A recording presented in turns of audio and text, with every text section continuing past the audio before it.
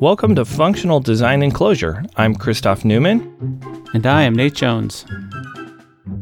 We're here to help you use Clojure and functional programming to make your everyday life as a developer less frustrating and more fulfilling.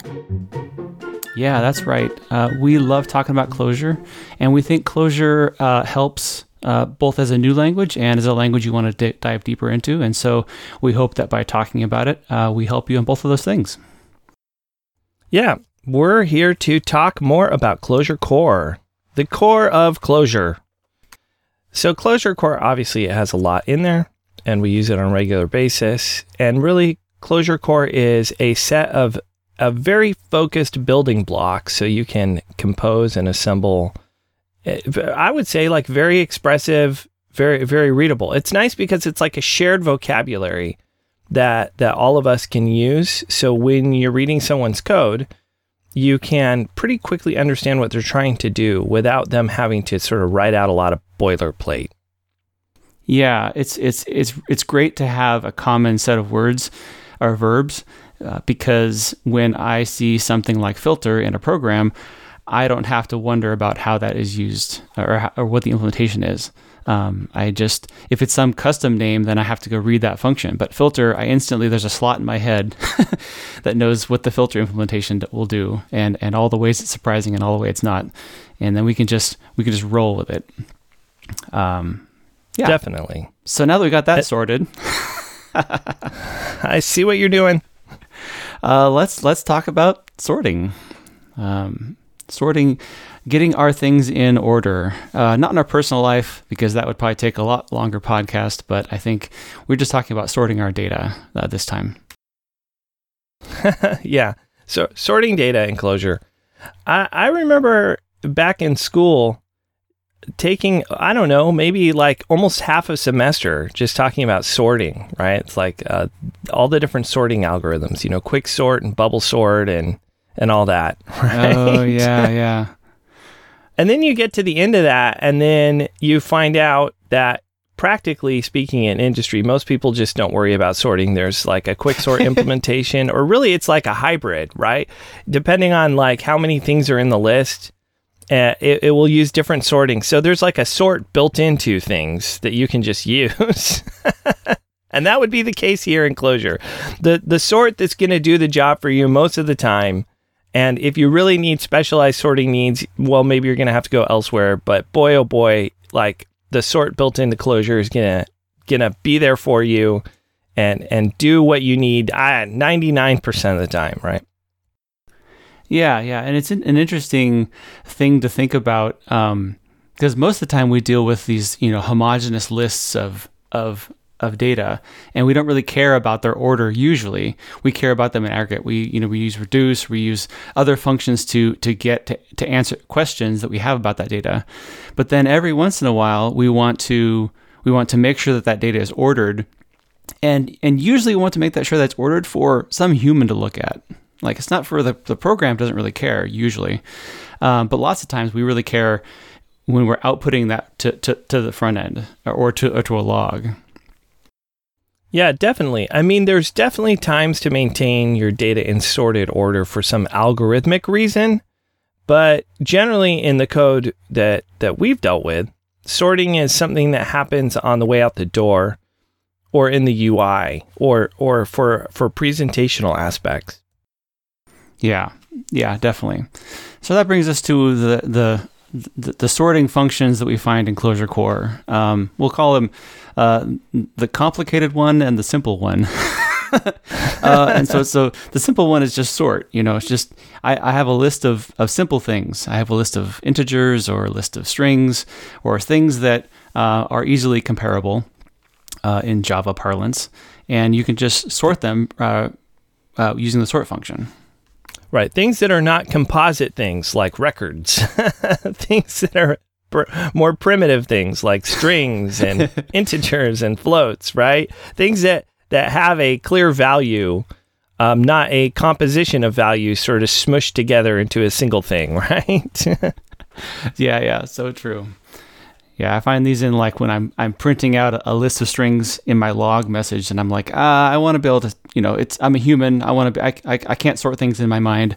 I'll have the computer do it for me. So I'll just throw a sort in front of that list of strings or list of keywords, just for my own benefit. It makes it easier to scan, Right. And so sort is useful. We don't use it a ton. We end up using its friend sort by much more often. It's big brother. Because we usually have a list of things that are not just primitives or not just basic values, if you will. We have maps and records. And so it's kind of like, oh, here, would you sort all these books? And it's just like, well, by what? By title?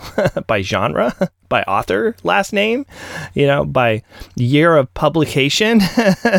Right? How would you like me to sort this thing with so many facets? Yeah. Sort by is such a wonderful function and a wonderful example of a higher order function. It dutifully does the sort, but it can't do anything without a way of converting your complex data into a simple thing that it can understand.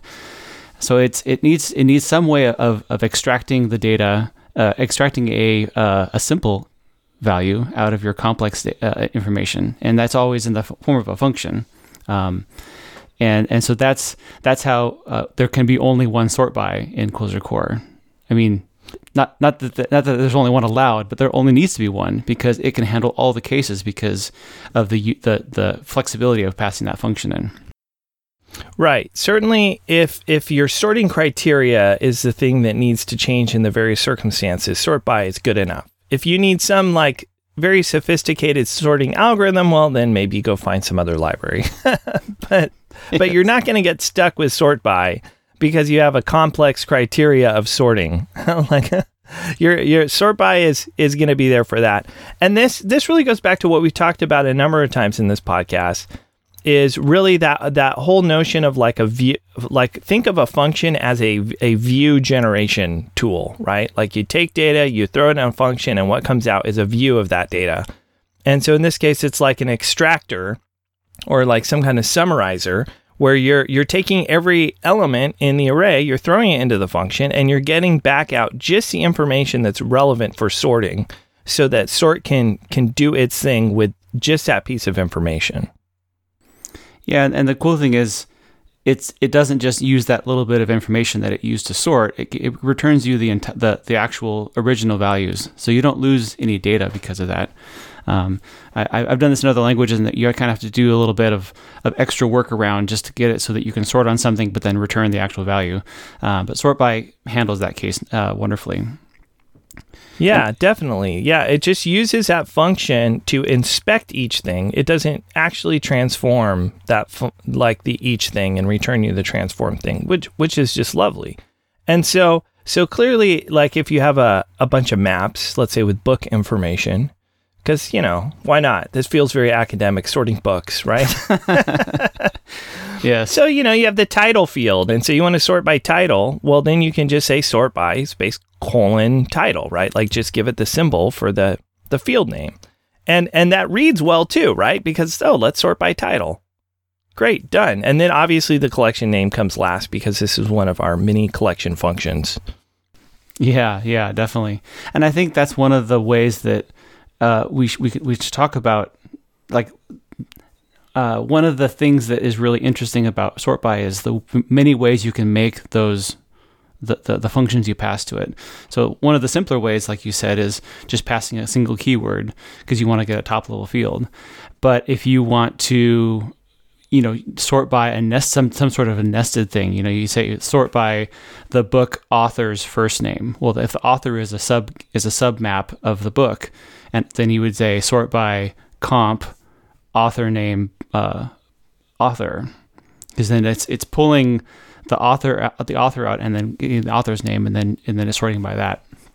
And so you, instead of having to make a function, you can use comp to make that classifier extractor that you said. So yeah, so you're saying I'm trying to imagine the data structure you're imagining in your brain.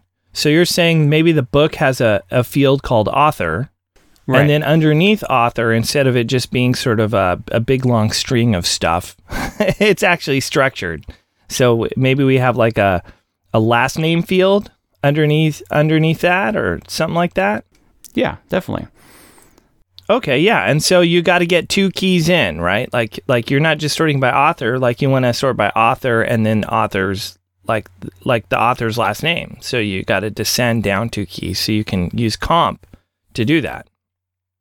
Yeah, I think comp is a good way of doing it because it doesn't have the extra punctuation around it, but it can be a little confusing because it's comp, last name author, which reads nicely, but you have to remember that comp the arguments to comp are evaluated in the reverse order, so right to left. If you want to have it be in the right order, like so that you're as if you're descending into the data structure, you can choose a function literal with a threading macro in arrow % author last name, and so you can see it maps better as to how you would be descending into the data structure. So it really is kind of a matter of taste, I think. Depends on how much you can understand comp at a glance. Yeah, definitely. Like, since sort takes a function, I've found sort in my own personal experience to be sort by, I should say, sort by. I forget sort exists because I almost always use sort by. But since it takes a function, I have found in my own personal experience that it was probably one of the first places where I really exercised different ways of making functions. Right, like using comp, using the reader form, the pound per parenthesis for making a function literal, or juxt, right? Like using those, like building up this function of these little parts. It just fits so well, and because it also ends up being kind of readable, So if you want to sort by, let's say, the title, and then if well, let's say year and then title, right? So you want to sort by the year, and then within the year, you want to sort by title. Well, this is like a wonderful use of juxt, because if you have like we like to call them tuples, but it's like a very short list of items, right? Juxt is going to produce a very short list of items. So you can just say, okay, sort by juxt, and then :year, and then :title, right? So it will first sort by the year. And then if there's a tie on years, then it will sort by the next thing. And so that's a nice property that when sort by has a list, the way list comparison works is it compares the first items to see if they're equal.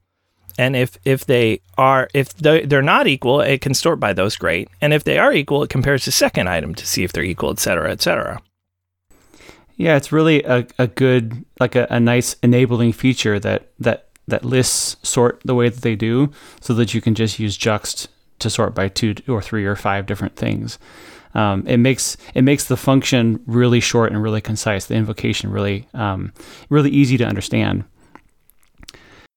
For sure, and you don't have to have any like special frameworky mumbo jumbo to specify this, right? Like we don't need like a sorting builder.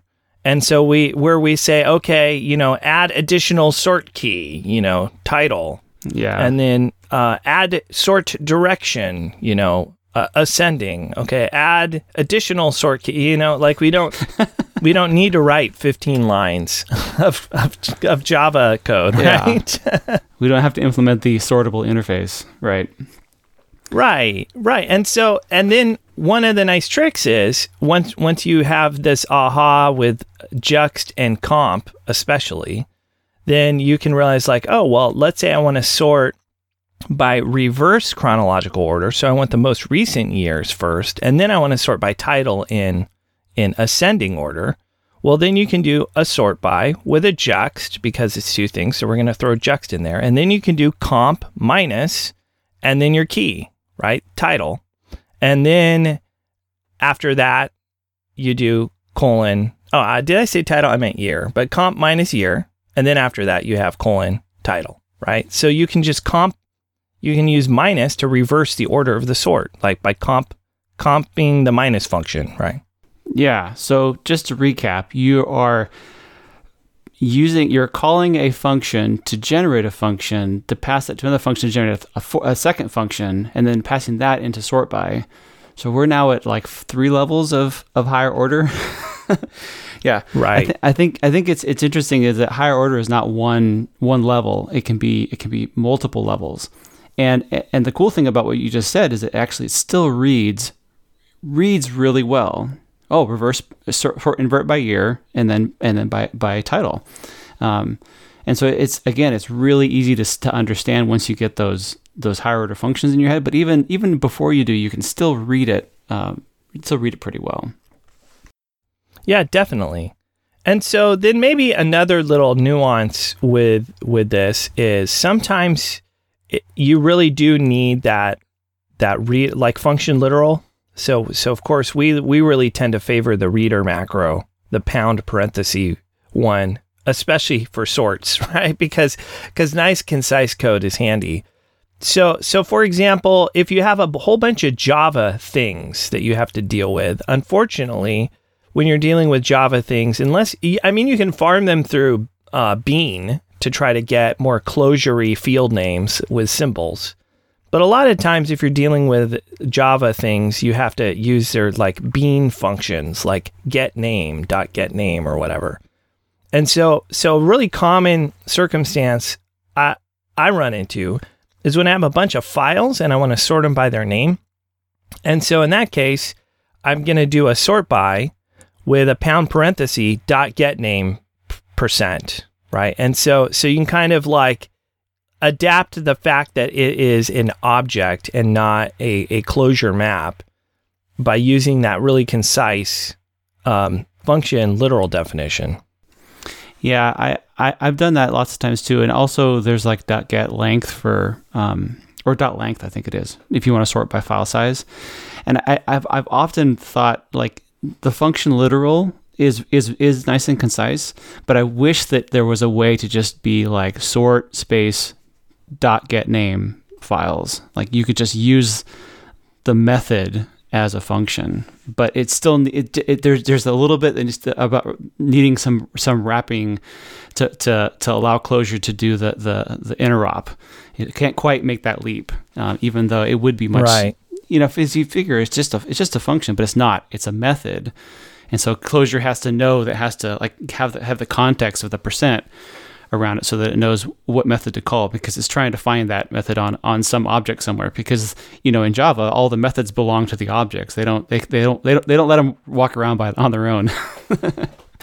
Right. And not to get too esoteric, but there's sort of this language design question. At what point should the language really reach for interop, right? Should anytime it detects a dot, should it be reaching for interop, or when something with a dot is used in function position, do we reach for interop? And so basically Rich decided that if you use something in function position and it starts with a dot, okay, that must be interop. And so therefore you always have to have your parentheses when you want to use your dot syntax, your interop syntax, and you can't just use it bare. And this is a great example of how that can be a little bit annoying, because you end up adding a lot more, I don't know, like 5 more symbols. The pain. Just because of that. Yeah, and I think it's just like you said. I mean, the interop isn't for free. It does probably carry some reflection and other things along with it. So we have to obey the rules in order to have performant programs. Yeah, and so this is also where you kind of come back to something else we've talked about, where we're building up the language. So if in a file of source code, if in let's say a namespace, we're doing a lot of file things, sometimes you and I will just write little tiny one-off functions like file-name or file-size, and all they do is just call that interop. But then we have a good and proper Clojure function that we can use in sort, and then we can just say sort by file-size. And because if we want to do that over and over again, then that interop does add up, right? And so we want to have it read cleanly and be something that a lot of symbols aren't getting in the way of comprehensibility. Right. Yeah. Another So one thing we haven't talked about so far with sort by, it's a wonderful function, but we haven't talked yet about there's another arity of it. You can pass the function you want to classify, but then you can pass the comparator also. And so like in your example of sorting by year in reverse, we just comp minus year, right? That makes a lot of sense.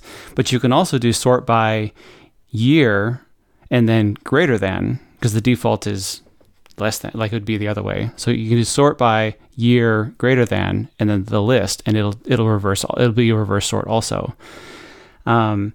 It's interesting because I've seen that in the wild in other people's source code, and I almost never use that arity of sort by. And I think one of the reasons why is because comp minus, I feel like comp minus feels so much more like it's just easier to understand. I'm taking the inverse of this, and so that's a reverse. Because every time I've had to write the three or the arity that includes the comparator, I always have to look up should the comparator be for reverse, and I have to test it out. But with minus, I never have to think about it. That makes sense? Yeah, it makes sense, and kind of the way I would think about that, where you are passing in so the nice thing is Clojure lets you use greater than or less than as comparators. Yeah. So once again, really making things concise, just like we can use the minus function as a negating function, right? It's like with the single arity, minus is negate, and with two arity, then minus is subtract, right? Mm-hmm. So it's just it's nice that Clojure does that. But the way I tend to think of that, where you pass in a comparator, is you're changing the rules of ordering. So if you pass in greater than, you're saying, okay, well, the default is now descending instead of ascending, right? And right. So therefore, like, I tend to avoid that. I tend to just use minus, because then over time, sometimes I find myself adding more and more things into the sort criteria. And so now you have to, you're looking at that function and you're like, oh yeah, right, this one, it's descending by default. So now if I want part of it ascending, well, then I got to go put minus there. So now it's like minus minus. There's like a lot of mental gymnastics if you start messing with kind of the default sort order that way. So that's why I avoid it. Yeah, I agree. And like in your specifically in your case of sorting by the reverse of the year and then the book name, you have to if you use this that other arity of sort by, it's like, what are you going to put there? You have to. I mean, I don't even know what you could, but by just reversing one of the fields, it's more flexible. Yeah, and so I think your comparator, it might be useful if you need to do more work with the thing, back to the topic of interop. If you have Java objects and you're getting them out, it can get kind of tiring with all the interop forms. So if you know that the keys that you're specifying to sort by are going to be actually, you have Clojure maps, but those Clojure maps point to complex Java object values, then you might want to put the work of dealing with the Java interop in the comparator itself, so that you can just kind of specify the keys in the map and let the comparator deal with all the figuring out how to extract things out of the right class and et cetera, right? Yeah, it's like a tube of toothpaste, If you squeeze on one side, the toothpaste goes to the other end. So the complexity is going to be there, so you have to just decide where you want it to lay. Right. And so, I mean, that would be one valid use. Honestly, we just haven't really felt the need for it very much. We tend to not do a ton of Java interop either. Right. We do tend to get our data into Clojure data structures as soon as possible, and then operate in that world until we need to serialize JSON. I guess we do a fair amount of Java interrupt, but we do it at the edges, and so we get it into the world of Clojure-y things. Yeah. And that's kind of something we said earlier, and I noticed when I was looking through our particular source code, is that we generally tend to sort things when we're getting them out of the database, so they're already sorted, or we sort them on the way out to the UI or to external integrations. And so because of that, Yeah. it's like in our code, we are either dealing with a sorted list that's already sorted, or we are sorting it in preparation for formatting it, for external consumption. And that we generally don't have a something that we're building up, like that we're trying to maintain sortedness while we're building it up. That's right. Yeah. Yeah. So sort's really useful for those things. It's not as useful for maintaining sortedness. That sounds like a topic for its own podcast. Yes, I think we've sorted enough out of this. Yes. I have to sort out some more things another time. We'll get it sorted. So hey, if you are out there are listening to this and can come up with some other, or you have found some other cool use of sort by, or some way of making a sort by function that that's interesting, please, we'd love to hear about it. We always love hearing about how the people that in the community and how they're using Clojure and how they're using the stuff that we're talking about. So please hop into our Clojure Design podcast channel. That's our favorite place to chat with people. Clojure Design -podcast on Clojure and Slack. And if you need an invite, I'm pretty sure you can Google for it, but reach out to us via email at feedback@clojuredesign.club or on Twitter @ClojureDesign. Those are good places too. And go check out the website, clojuredesign.club, where you can find all of our back episodes and show notes and things like that. And definitely, if you want to check out some of the things we said before, go there. All right. We'll be back next week with another topic. Thanks for listening.